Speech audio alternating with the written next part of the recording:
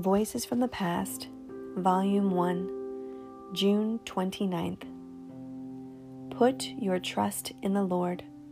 Psalm 4, verse 5. The Lord Jehovah should be the sole object of a believer's trust. In stormy and tempestuous seas, we must come to this rock for a refuge. Isaiah 26, verse 4. When the sun burns hot, Jonah's gourd will prove insignificant. There is no shadow like that of God's wings. Psalm 36, verse 7.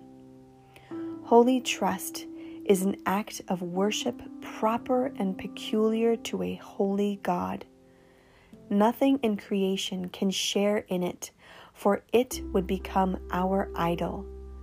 Trust in God takes us off the hinges of all other confidences. We cannot trust God and mammon.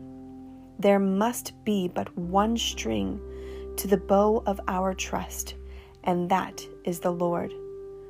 More particularly, we must not repose a holy trust in anything besides God, whether within us or without us. We cannot lean on our own understanding. It will lead us into a bog. Proverbs 3, verse 5. We cannot trust in our own heart. It is too deceitful. Jeremiah 17, verse 9.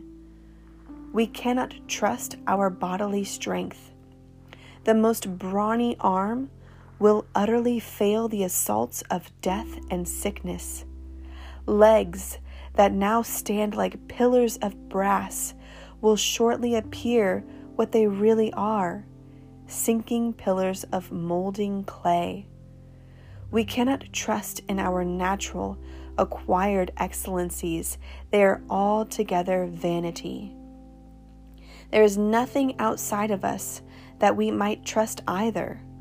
Trusting in any part of creation is to feed on gravel.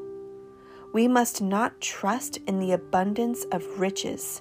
Even in their fullest flow, they are most uncertain and will not profit in the day of wrath. Those trusting in riches can never expect a portion in heaven. Sooner the camel will pass through the eye of a needle than the rich through the gate of glory. Also, trusting man is but a broken reed. Man is dust, and with death our hopes perish. Ah, but saints can upon stable ground build their trust in God. All that we discover in God will teach us to place the arms of our trust in Him alone. Our God is a safe place on which to lean.